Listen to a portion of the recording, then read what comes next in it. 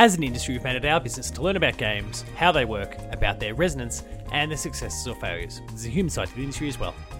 My name is Paul James, and welcome to Dev Diary, a series that explores and celebrates the incredible feats of the people behind the games as we dive into their stories, the highs, the lows, and everywhere in between. In this episode, I'm joined by Andrew Trevelyan, current designer at Robot Circus. So join us as we explore his journey.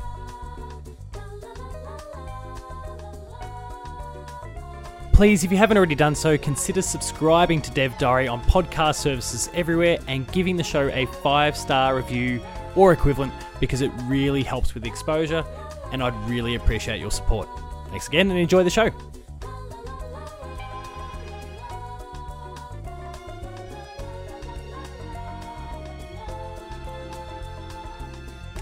So today I'm joined by Andrew. How are you? I am very well, thank you very much. Good to hear. It's been an interesting beginning to 2023 for you, but everything's settling in nicely. You're in a good spot. I don't want to show the hand too much for what's to come, but yeah, things travelling well early days? Yeah, I think they are. Yeah, I'm really enjoying the kind of change from having spent 10 years in academia and teaching game design and production at Swinburne to getting back into really kind of building some interesting stuff in industry. It's awesome to hear, and we're obviously going to wade into that shortly, because this is Dev Diary series. We talk to developers from throughout the industry. They share their stories, their experiences, and the journey has led to this current point in time. But before we get to both of those kind of core pillars of your career and some of the other aspects around it as well, I'd love to explore a time well before that and purely focus on the consumption of the art. Sure. Do you recall what some of, if not the very first games were that you played? Yeah, very first one definitely was Pong on the Atari 2600 at a mate's place around the corner. Very nice.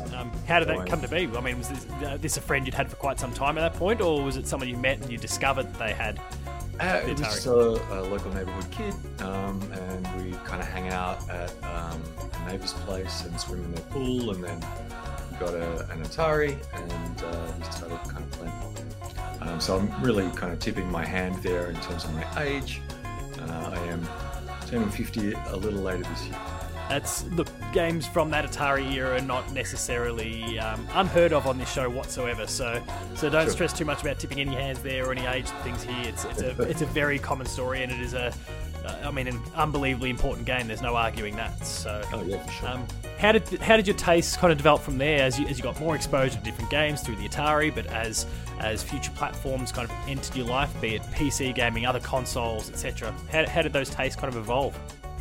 Yeah, I at some point after the Pong experience managed to convince my very skeptical father to buy a TRS-80 for me for my birthday, and played a whole bunch of games on tape cassette, and started coding games based on the code that was available on the back of magazines at that time. Yeah, right. So you could kind of buy a magazine and it would have a whole bunch of kind of code, and you could rekey it in, I think it was Visual Basic, and you'd end up in a top-down Formula One game. Which is all, very, very cool. And for something like that to be kind of presented just inside of a magazine just seems unfathomable when you think about kind of, let alone the fact that there's very few gaming magazines out there these days, unfortunately. Even just the idea that you could just be, quickly taught that and quickly just jump in and implement in today's kind of environment it's an insane thought, but back then, amazing. Pretty awesome. It's not so much that you were learning; I think you were transcribing. Yeah. And if I'd probably spent a little more time with it, I might have ended up kind of learning a bit more and becoming a bit more of a programmer, engineer kind of character. But the time kind of rolled on, and that didn't happen, I guess. So, I ended up studying graphic design at university, and became a graphic designer, ran my own company for a while, worked in a few small businesses, focused on typography and publication design. And during that period, we were playing things like, Doom 2 and Marathon Fat, and those kind of early first generation kind of shooters. Yep. The early kind of Blizzard games, StarCraft, and that kind of stuff. I mean, and then I took iconic games. Sorry, they're iconic games from that era, really. Yeah. So, took a bit of a hiatus, I guess, from games after that point until about the PS2. And what was the genesis of or the core? I guess the core reasoning even behind that hiatus, was it simply that you just weren't finding anything that was catching your eye? Was it just other priorities in life? Like, how did you kind of come to that point where you just kind of stepped away for a while? Yeah, it was other priorities in life, and it was working and trying to run my own business and trying to be a serious graphic designer and a serious typographer, and those people look down on kind of video games as a kind of cultural medium, or they certainly did at the time. So it became less important to me, but it was always there in the background, and I was always kind of interested. And ultimately, kind of after spending around 10 years doing kind of graphic design and advertising and publishing design, I stumbled upon a fellow called Mark Morrison, who is a games writer and game designer, ex-Melbourne House and Blue Tongue. And I started going to his kind of Hong Kong movie nights at Chinatown Cinema in Melbourne, and catching up with him a bit, and got a bit of a sense of what the game development scene was like in Melbourne. And he became a bit of a mentor to me. I mean, prior to that, had there ever been... Prior to that, when I got the PS2 and kind of started kind of re-familiarizing myself with that world. Prior to that, and I guess, you know, there's periods there where you're messing around with some code, as you said, obviously, you know, from the magazine there, but you dabbled a little bit, and then you've played, again, a lot of games like the Dooms that were also heavily moddable back in the day as well. Yes. Was there ever a contemplation in that period of your life that this might be something you want to do, or did that not even enter the realm of thought for you? It didn't enter the realm of thought, I think, because I'd been so focused on graphic design and the culture of graphic design at that time. So this is the 1990s, the late 1990s, when there was a really super indie culture in graphic design. We had things like Emigre magazine and Raygun magazine, and these people who were becoming kind of superheroes of the kind of game design world. There were speakers that would be flown around the world to conferences. Yes. And it was that point where the technology was democratizing. You know, we kind of, we talk about that in games a lot now, but back in the 90s, that was the graphic design stuff, right? It was the Adobe suite. Yes. It was affordable desktop software that allowed the guy who was making your coffee in the morning to be making your business cards and brochures in the evening, and then not so long after, your kind of websites. So it was a really interesting period where there was a whole lot of really amazing experimental kind of advances in both the kind of aesthetics and the cultural kind of approaches to design. That was really fascinating, and I guess that kind of took me away. No, that's still, I mean, obviously still a hugely fascinating and important part of the career. And from that typography, from that graphic design era, is there much that you reflect upon that you've been able to bring with you into the kind of the teaching, lecturing side of things, but also B, some of the game design work that you've done as well? Are there many transferable skills? Yeah, I think it's been absolutely pivotal, actually. Well, obviously with graphic design and typography, you've got an inroad into kind of UI design, UX design, all of this kind of stuff. A lot of the graphic design kind of education was around photography, photographic framing, architecture, the built environment. And all of that stuff goes straight to what my first significant role in games was, which is kind of level design. So being able to understand how a built environment works and also how to frame a camera within that environment is super important for a level designer. And I think I had a big leg up thanks to the kind of the education that I had. No, that's fantastic, and let's continue to lean into that first experience in level design. I guess for those listening, what was it? How did you get involved in the? I mean, we've kind of, I guess, loosely spoken about how you kind of came to ingratiate yourself in the scene a little bit, but how did that formal opportunity actually emerge? Well, there were level designs required at a studio called Blue Tongue Entertainment in Melbourne. I interviewed for a role there, having spent a bit of time putting together a kind of a demo. At the time I was working in advertising and spending my evenings learning early kind of Unreal Engine and Source Engine kind of modding. This advertising period, would that be the likes of like Visual Identity and the like that you were working with at the time? Yeah, absolutely. Okay, so you've looked up my LinkedIn. 100%. You can go check your history there and you'll see me pop up. I haven't looked at that for about a decade. It's always a handy resource.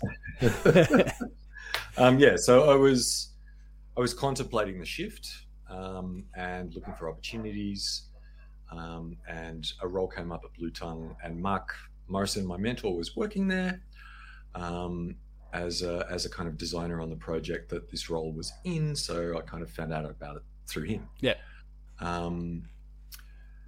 So I put together a folio and some demos, and then went in for an interview, and it went terribly, and I didn't get the job. And then 6 months later, after I developed some more stuff, another role came up, and they were gracious enough to re-interview me, and it went really well. So I guess something that we've had, it's kind of been a trend across the show over many years. We often find ourselves talking about the success stories even when it comes to the interview phase and those sorts of things.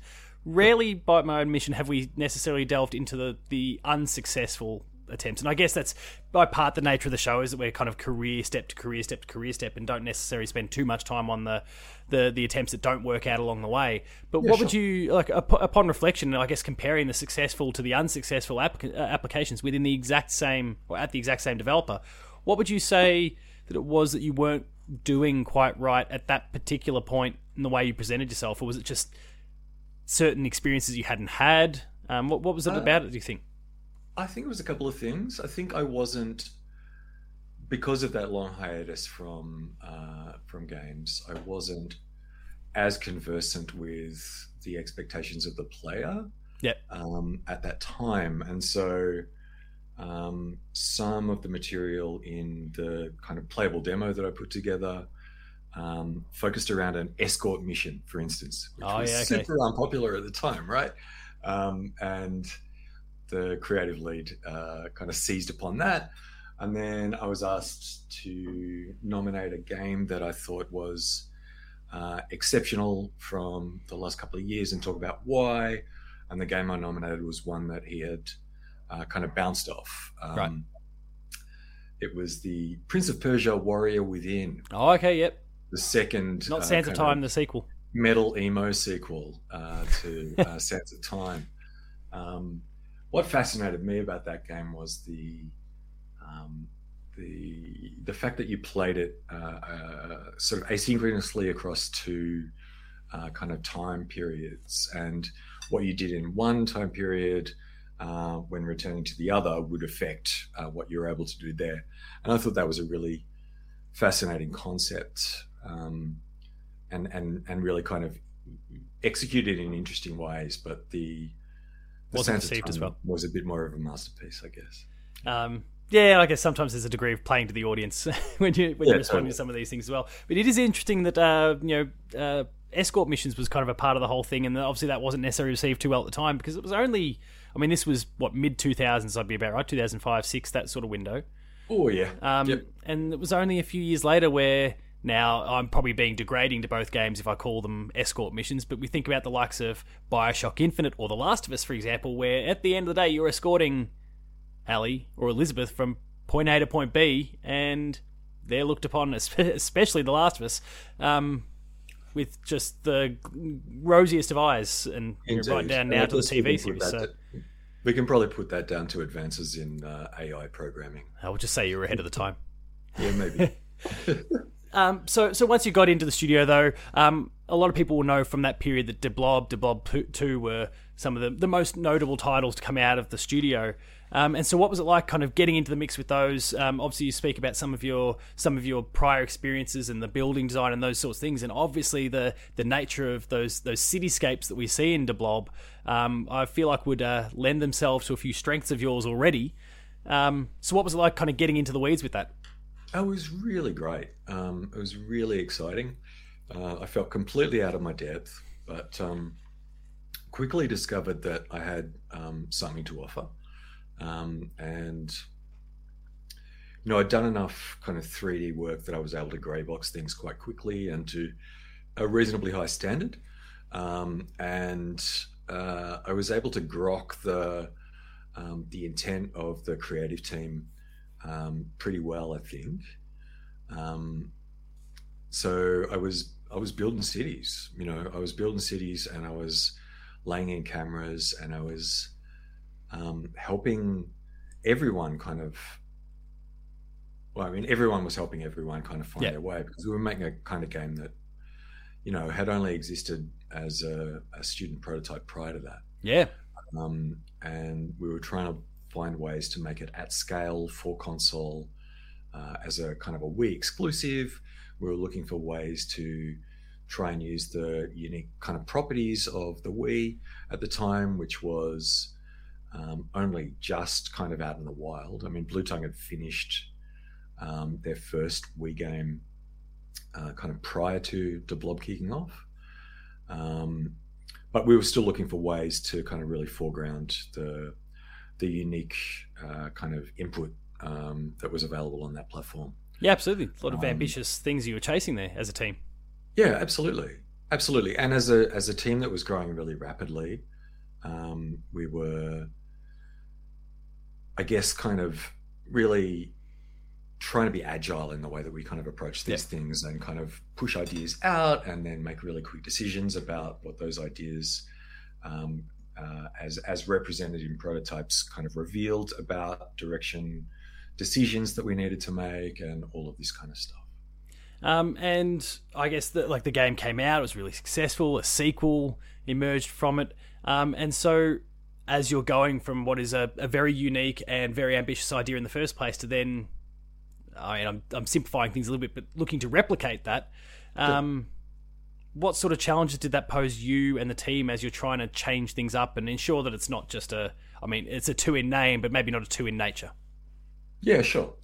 Well, I mean, at the end of the production of De Blob 1, we had a big kind of retrospective and looked at things that went well, things that didn't go so well, processes that we could improve, initiated the drafting of several kind of white papers around feature sets that maybe we could kind of take into a sequel.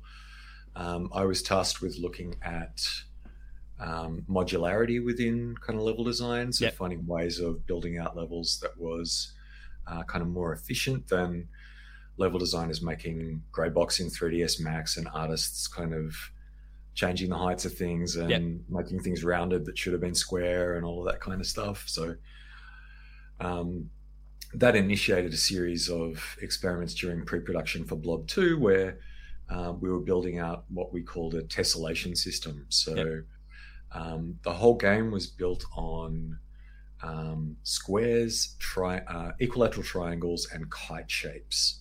Yeah, right. So every single component of the game was built on those, and the squares were 25 meters across and 25. It's a square. It's 25 meters. 25 by 25. Don't worry, the math teacher in me wasn't going to call you out on that. Yeah. And the building heights were all in 10-meter increments. So when you faced a 20-meter kind of high thing, you knew you couldn't kind of get up onto it, right? So where the first game there was a lot of ambiguity in the platforming because of the way the level design to art pipeline worked, we completely removed that.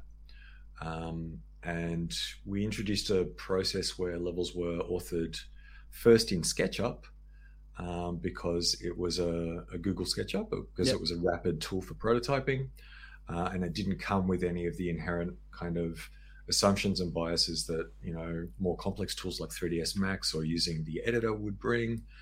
And it meant that we could establish a whole bunch of rules that governed consistency around platforming and player experience before then using that object that was built in SketchUp to replicate it in editor using the assets that the artist built.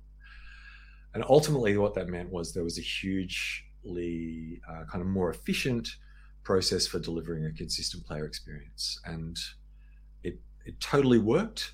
I totally believe The Blob 2 was the better game, but it didn't do so well. Yeah, okay.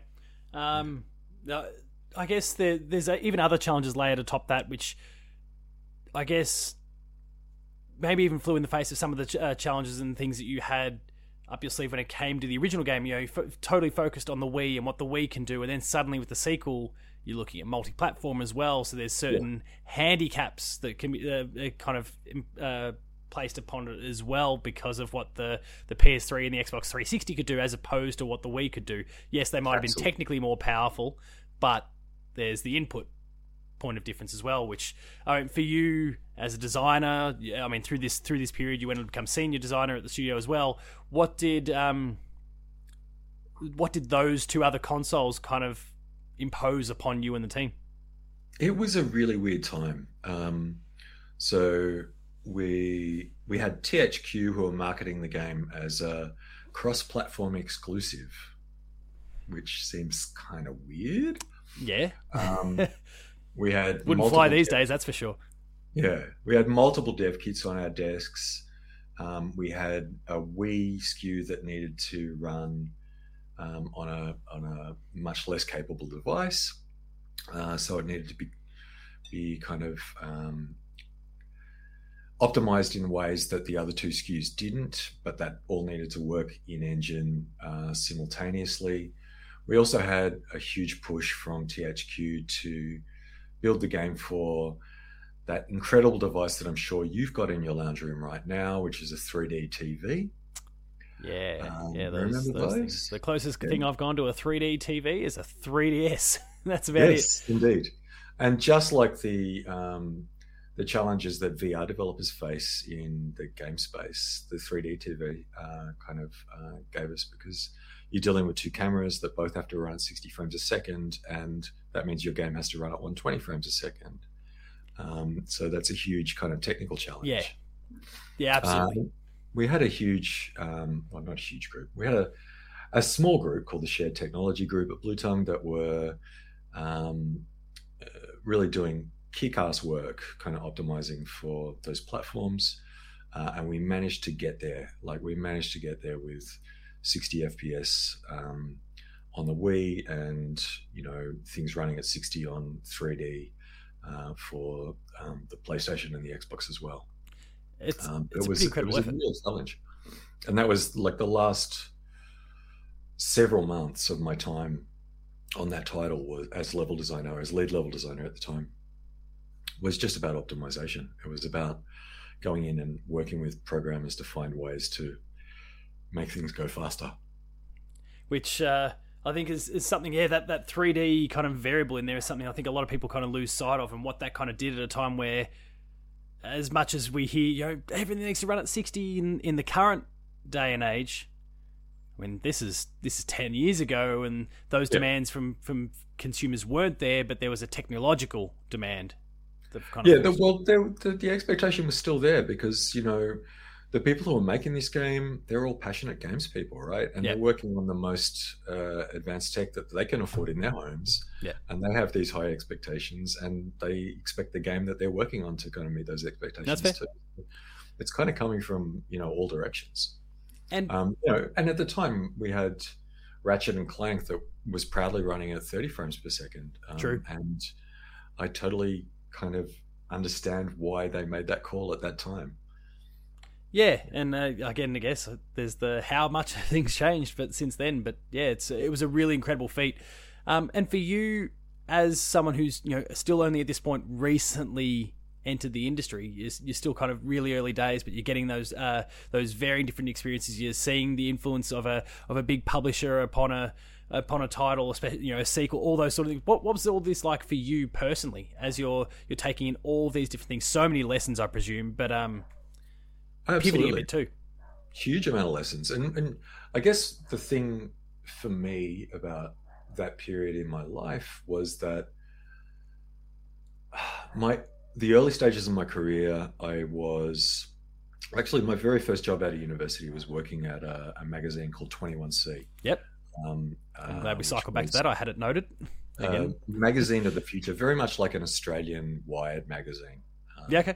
And at the same time. And there I worked with a multidisciplinary team. I was engaging artists and illustrators and 3D modelers to develop content for the magazine. And I was working cross-disciplinary, kind of in a cross-disciplinary sort of way. And a lot of that went away when I was kind of running my own thing and working in graphic design after that period. Returning to Blue Tongue, it's hugely cross-disciplinary games, right? You're working with programmers, artists, animators, audio people, the producers, the whole narrative people, the whole gamut. And you've got to walk into a room and be able to understand where they're coming from and be able to constructively and objectively try to improve the quality of the project that you're working on together. And that's hugely exciting. That's the magic of games, is finding yourself in a situation where you can work with a team effectively in that kind of cross-disciplinary environment. So for me, the period working at Blue Tongue was adapting again to that kind of environment, starting to understand more clearly the context, both technologically and globally and locally, that these games were being made in, and then charting a way to kind of improve our kind of project. And so I started there as a kind of a junior level designer, in my mid-30s, having abandoned a very well-paid role in advertising because it was a passion. And within about a year, I kind of became principal level designer on Deblob 1. And then by the time we had Deblob 2 done, I was lead level designer and a kind of senior designer at the studio, working on a number of projects that still fall under NDA, I'm afraid. But that's a bit of a shame, because I did have unannounced titles listed there, but that's all right. We'll pass that one by. Yeah, well, I mean, it's NDA for a company that no longer exists, so I'm not absolutely certain in terms of the kind of legality. We'll play it safe. I don't want to put you in. I don't want to put you in a situation. Sure. But without naming those titles and going into any particular depth, what do you take from those experiences? Since you did get to work on them for a period, whatever I did. They end up that period was. And by that stage, I kind of, I guess, proved my chops as a level designer and as a level design lead. So I was running the level design pit at Blue Tongue, but I was also a camera specialist. So I was doing a lot of technical design for camera, which falls in again out of the kind of graphic design, photography kind of stuff, but also my own real interest in cinematography and the way camera can change an experience, both in, kind of linear media and non-linear media. So, I mean, we were working on a brawler, a 3D brawler game. And I spent a lot of time working with a couple of programmers on developing a really super dynamic camera system for that game that once it was implemented, people were sitting around in the lunchroom playing it at lunchtime because it felt so juicy. And, thanks to the work of those programmers, as much as anyone else in the team, we were actually getting to a place where that game felt really fun. Awesome. And simultaneously, I was working on camera on a third-person action thing, mostly doing kind of incidental camera stuff on that. So, but still kind of technical design, establishing parameters for FOV and movement speed and lerping values and, all of this kind of stuff.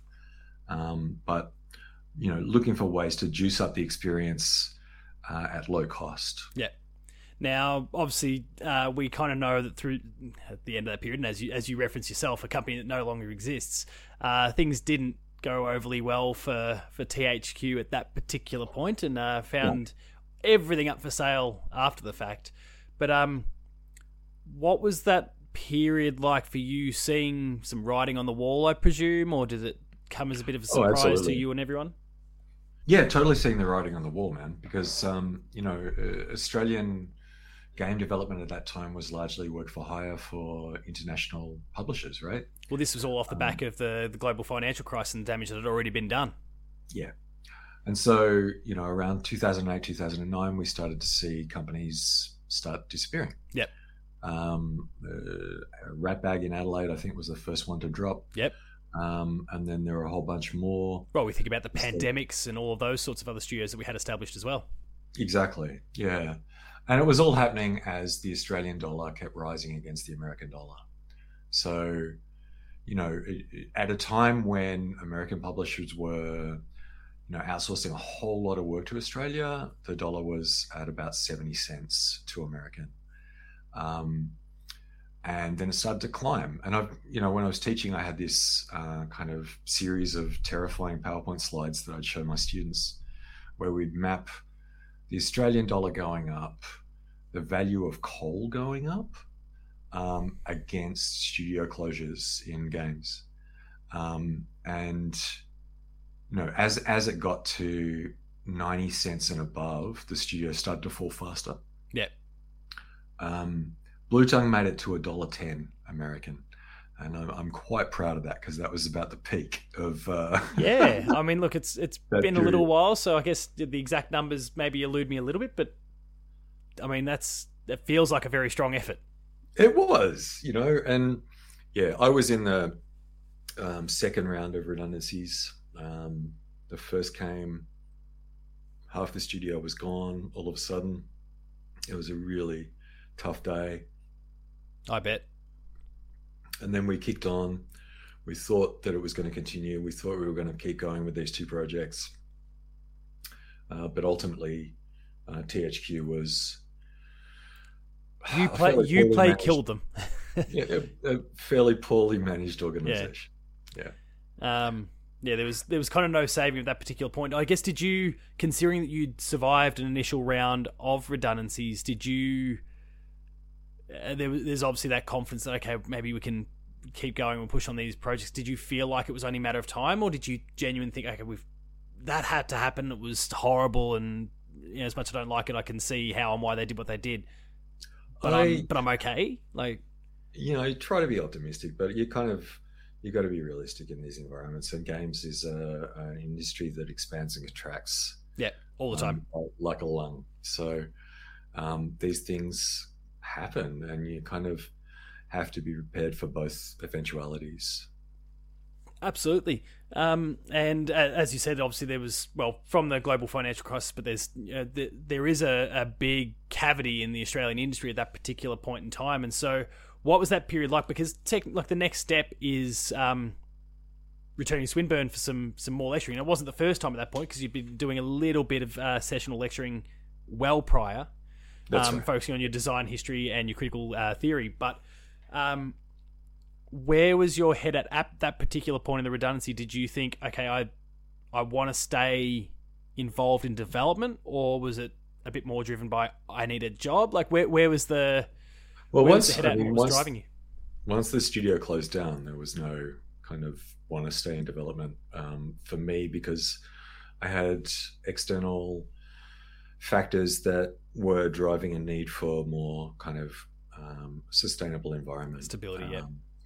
So, I needed stability. And the university kind of offered that in many ways. And so I felt like I could help aspiring game developers kind of achieve their goals, maybe. I felt like I had some fairly current industry knowledge, and I knew that the degree at Swinburne was pretty kind of production focused. Yep.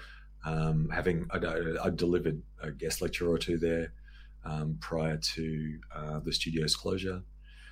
So I had a bit of a sense of what was going on there.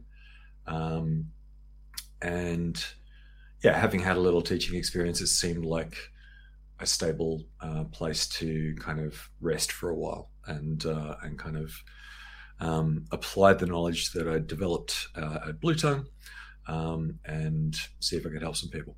No, I completely understand that. And I guess as someone who is still a teacher these days, and I'm not going to wade too deeply into that because the listeners are probably sick of me referencing teaching in every single episode I do, but there is something we spoke about stability. There is stability in that particular industry. I mean, through COVID, for example, where there was a lot of volatility in a lot of professions.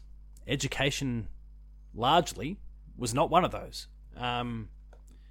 I say largely because there's always outlier cases, unfortunately, but for the most part, it was a nice, safe place to be. And I'd imagine, I mean, you didn't have the little pandemic along the way at that particular point in time, but that would have been a factor. I'm sure that I get into this job, and I'm probably secure for a while at least. Yeah, absolutely, and that was the thinking. It was family stuff, yeah, and it just seemed like the smarter bet at that time, given that the dominoes, most of the big dominoes had already fallen in Melbourne, and we figured the rest of them would go too. So that seemed like the safe thing to do, and probably a bit selfish of me in some ways, but it did seem, it seemed like the only way forward. And I totally don't regret it. Like, I think I had 10 years at Swinburne, and I've worked with some incredible people. I've worked with some absolutely amazing students, and worked on so many projects, so much diversity in the kind of stuff that we've kind of developed there over those years. I feel like it's kind of turbocharged my kind of capacity to smell a rat in development production, because I've hit just about every problem you could possibly hit. Yeah, that's fair. It was a time. Well, you certainly, you talk about that diversity in the sort of games, the design, the philosophies there.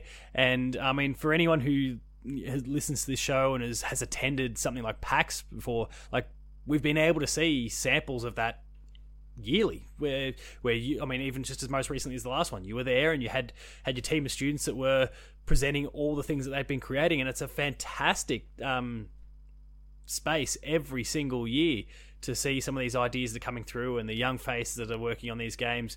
That's really cool. Yeah, thank you. Oh, it's always been fantastic, and I've always had, like, as we've kind of discussed previously, and I guess previous guest on the show, Andrew Anastasi, has been one of my former students myself, who then went on and was in the course and was working with you, and it was always great to hear from him about the things that they were getting up to, the things that were going on around him from some of the others working on games, and always kind of, hey, do you want to, when PAX comes along and you've got your media thing, go along and see this lot because they're doing some really cool stuff. Fantastic. It was always really good to hear about the program and what was going on there. Yeah, it's lovely to hear. And it was a thing that developed really slowly over time. We had an opportunity when the first PAX arrived and the coffers were a bit more full at the university. Yeah. It was brought to us by marketing, actually, to showcase there. That was a mid-year PAX, which was not ideal for a capstone final year kind of games crew. But it worked to a point, and we were all finding our way. And then it became a kind of October, November thing. And the rule became that, you're going to be working on a game this year for the whole year, and you're going to showcase it at PAX. And if it's a great game, you get to stand next to it for 3 days while tens of thousands of people come through. And if it's not a great game, you have to stand next to it for 3 days while tens of thousands of people come through. And it became a really powerful motivator for I bet. kind of student teams. Yeah, and like I think there was a lot of good that kind of came out of my kind of time there. There were a lot of studios that started up off the back of their experience, particularly, I guess, in those kind of capstone kind of units. So, Samurai Punk, for example, is a studio that absolutely is largely kind of Swinburne graduates. Well, I've spoken to a few of them for the show and at various different things over the years, and Swinburne comes up, your name comes up, and I mean, I think for a few people listening, there's a few dots that are probably being connected here because Andrew's name's been cited several times throughout several episodes over the. Oh wow! What are we now? That's 4 nice. 4 or 5 years, whatever the show's been going for now. Yeah, it's lovely to hear. Yeah, and in fact, like at my new gig, I'm working with one of my grads from that very first, or not, actually not the first PAX, the second PAX, the first one at Jeff Shed, and a graduate from last year as well. Small world, hey? We hired her in January, and she's been doing great. And so as we transition into that phase, the Robot Circus is the current work there. And so what has it been like as you get back into the game development scene and you actually kind of directly influencing projects in a way that you once did back at Blue Tongue? Well, I mean, I've been connected with Robot Circus ever since Blue Tongue because it's run by Nick Hager and Kevin Chan, who are the directors of Blue Tongue. And I've been kind of connected and in touch with them the whole time. And in fact, in a period around 2016, 2017, I stepped back from Swinburne a little bit and started a business called Polyphonic LP with Sam Izzo, who's now programming at Sledge. And we made a game called Resynth, which was a minimal musical puzzler.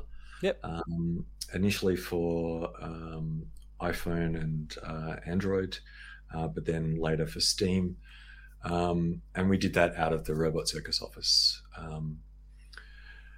And that was about me kind of, for both of us, it was an opportunity to work together again because we kind of really got along well at Blue Tongue, and we're very close friends. But it was also an opportunity for me, I guess, as a lecturer at the time to refamiliarize myself with the current environment of the industry and try and ship something in the current environment of the industry, which is something that is super important. But we know how fast it changes. Yeah, to understand the whole process from ideation to kind of, checking your bank statements. And so, I know the studio, I know the people there, and the projects that they're working on have been really kind of interesting. And so last year I pulled back again at Swinburne from 5 days to 3 days a week and took on a role 2 days a week at Robot Circus.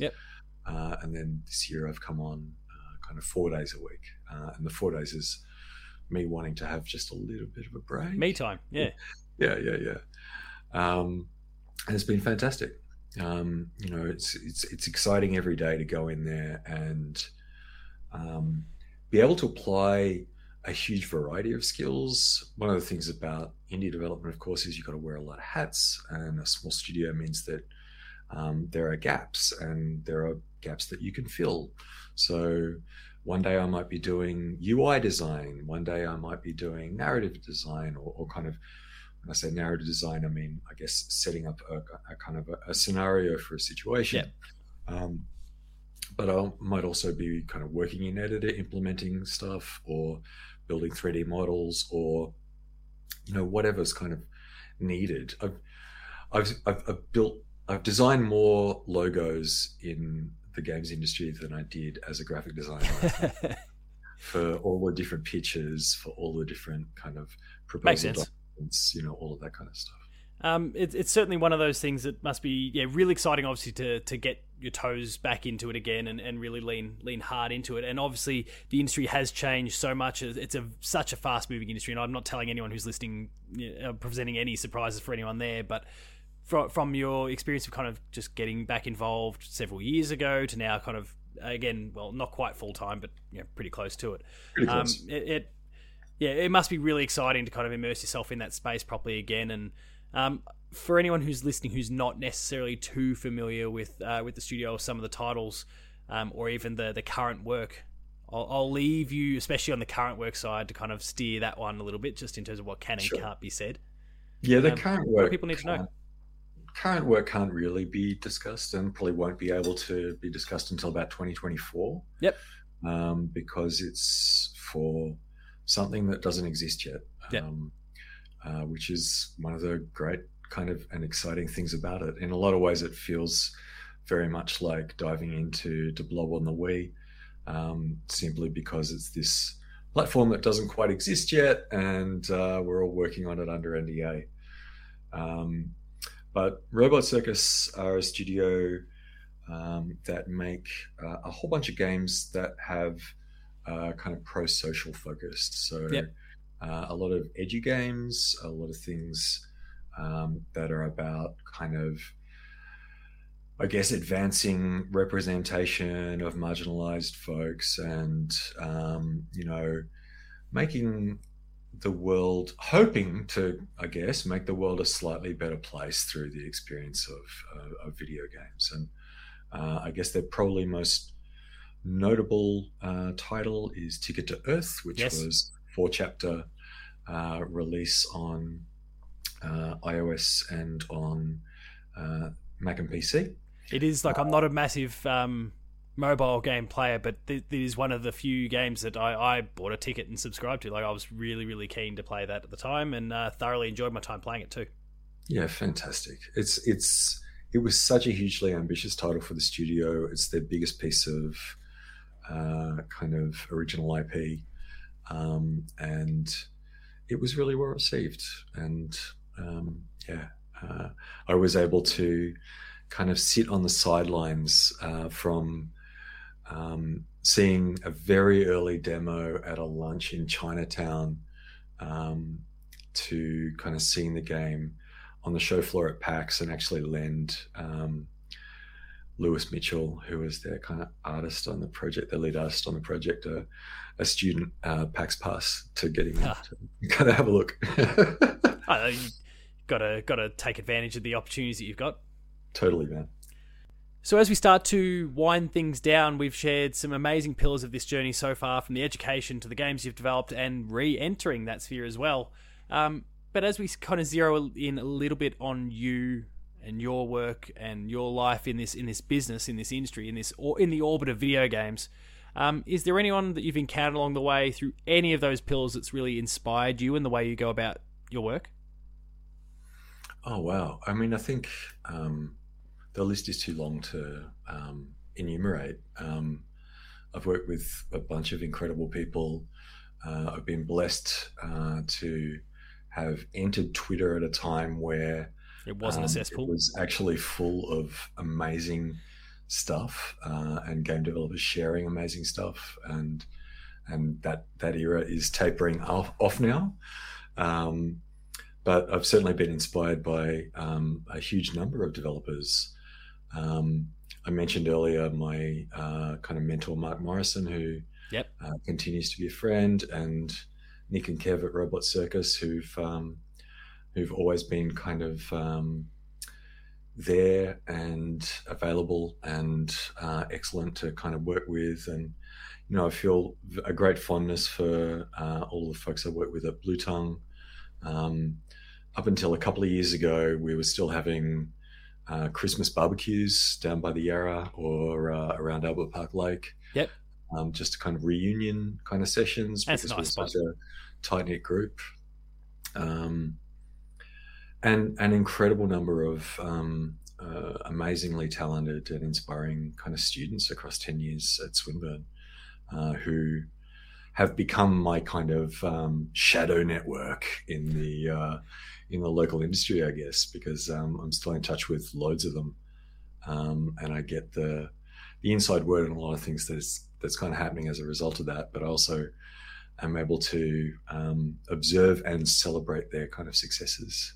Yeah, I must say that's. I mean, look, we kind of work with clientele at very different points in their lives and their careers, but it is one of the things that I enjoy the most. Actually, is after they finish school, still catching up or hearing from them or social media, whatever it happens to be, where you learn, oh, you've gone on to do this, or if someone's popped in my inbox and like, hey, I'm doing this these days. I'm wondering how I could embed that within the school or try and help assist the school with something. Like, this is incredible. Like, and it's so amazing when you hear of those success stories. And I'm sure that's exactly the same for you. And obviously you touched on Samurai Punk as an example before. They are proof positive of exactly that. Some of the wonderful stories that can come out of games, and to have been able to interact with them along the way and to be able to share something with them along the way is great for filling the cup.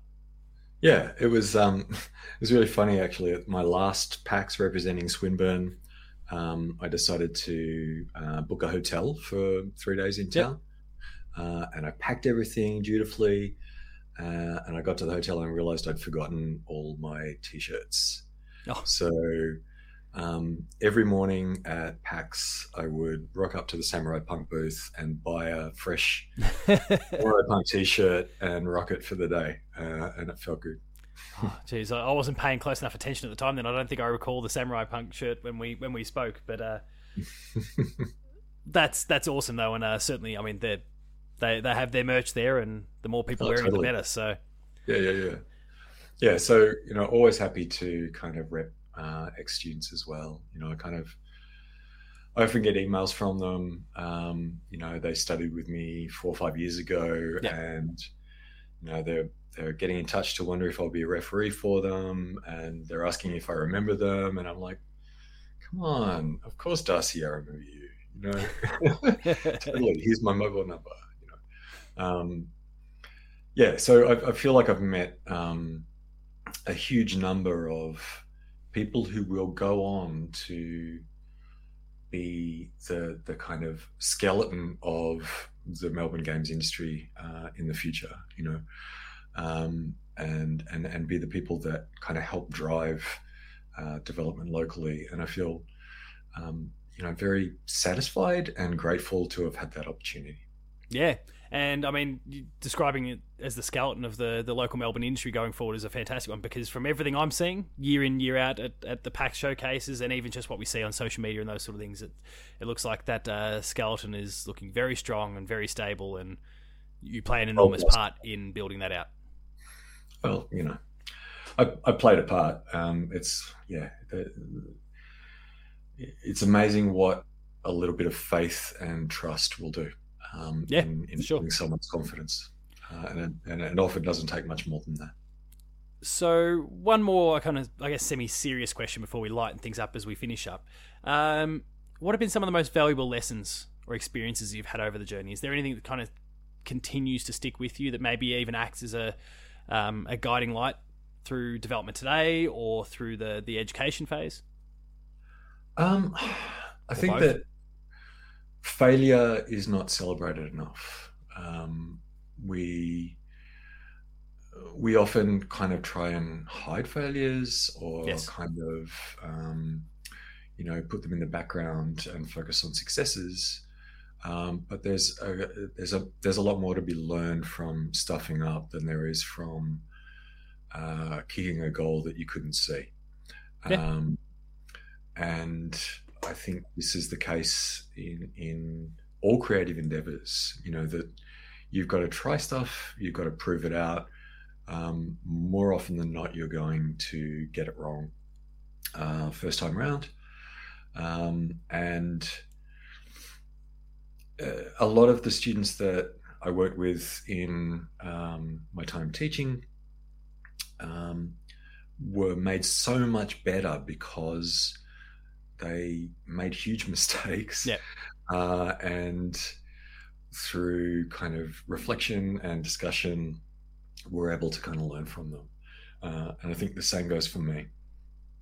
That's no, that I mean, super important aspect, and I think you probably knew as soon as you started saying again talking to another teacher, you're gonna get my 100% support when it comes to that one. It is how you fail and then try to learn from that, reflect and better yourself and your work is a skill set that is often ignored or lost sight of because, as you say, when people try to hide from their failures a little bit, rather than recognize the failures and take something from it.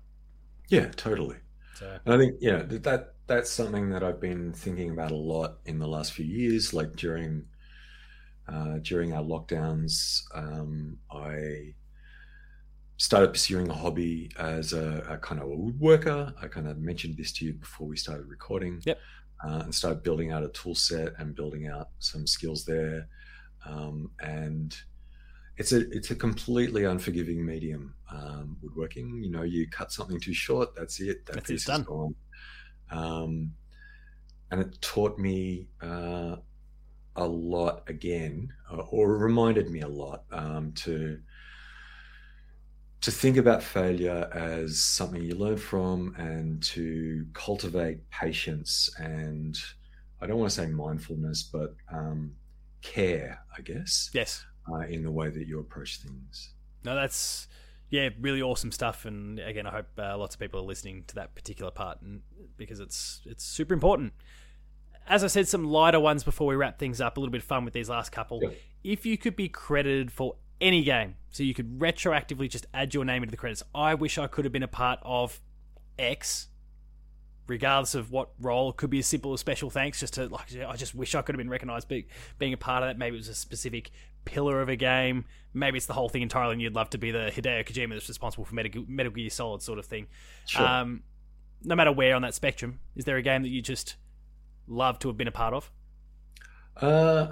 There's a ton. That's fair. Again, because there are so many things that I kind of love.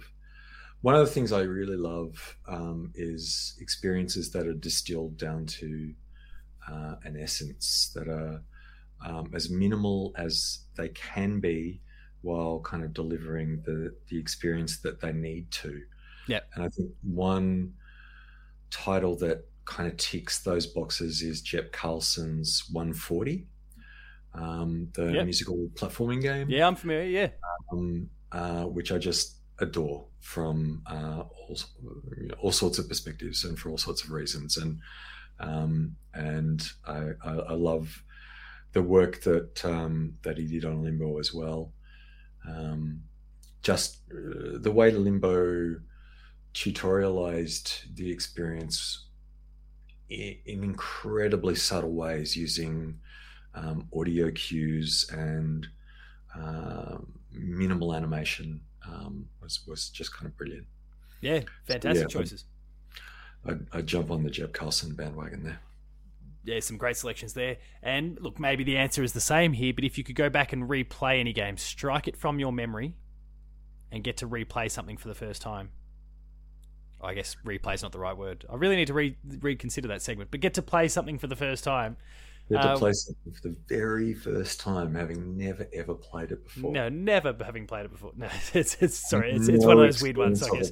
Yeah. I mean, like every single game that I've enjoyed. I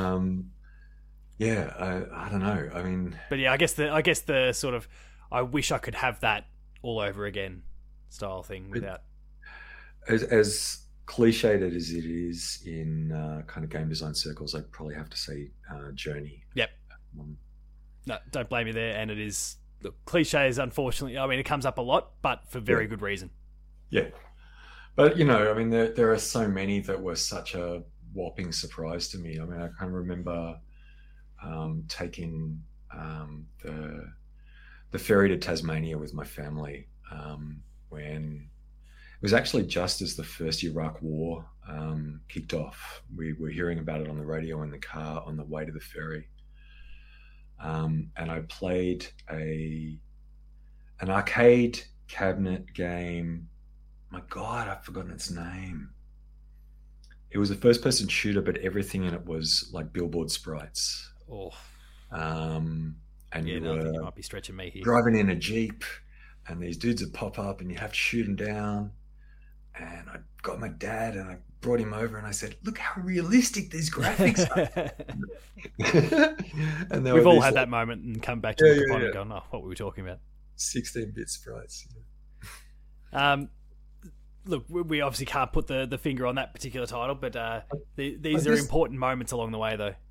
Yeah, it's a medium that has always and continues to inspire and amaze and awe me in the way that skilled people handle it. Yes.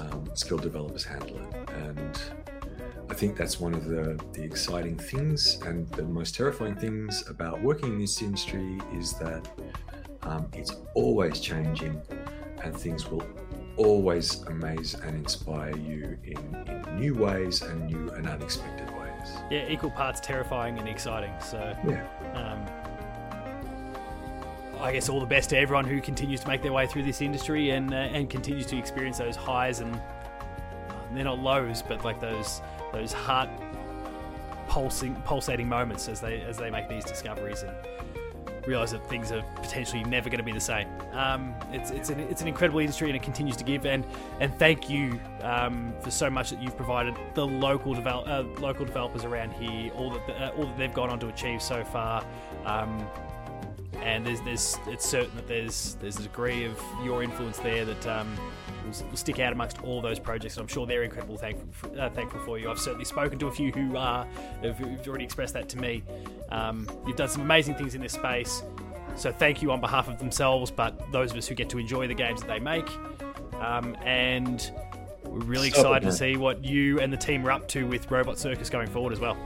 All right, thank you. Just stop it before you make me cry. We mentioned Twitter before. If people do want to tune in, see what you're up to on a more day-to-day sort of level, where should people go? I am at Trey_Villain, TRES_villain, which is a kind of a play on my surname. Yes.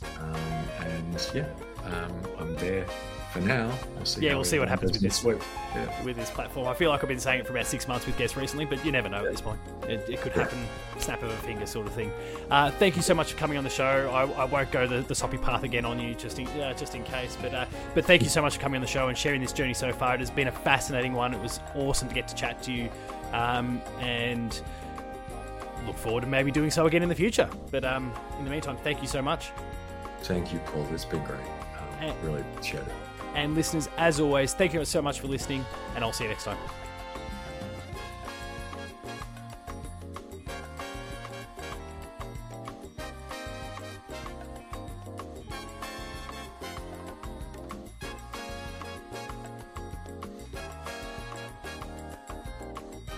That concludes another entry of Dev Diary. Be sure to subscribe to this feed, share with your friends, and give us a 5-star review to help boost the show up the charts for greater exposure. If you have any people you'd like me to reach out to an interview, then please find me at Paul James Games on Twitter to help me get in touch with them. Until our next episode, however, it's been Andrew's story. Thank you much for listening, and I'll see you next time.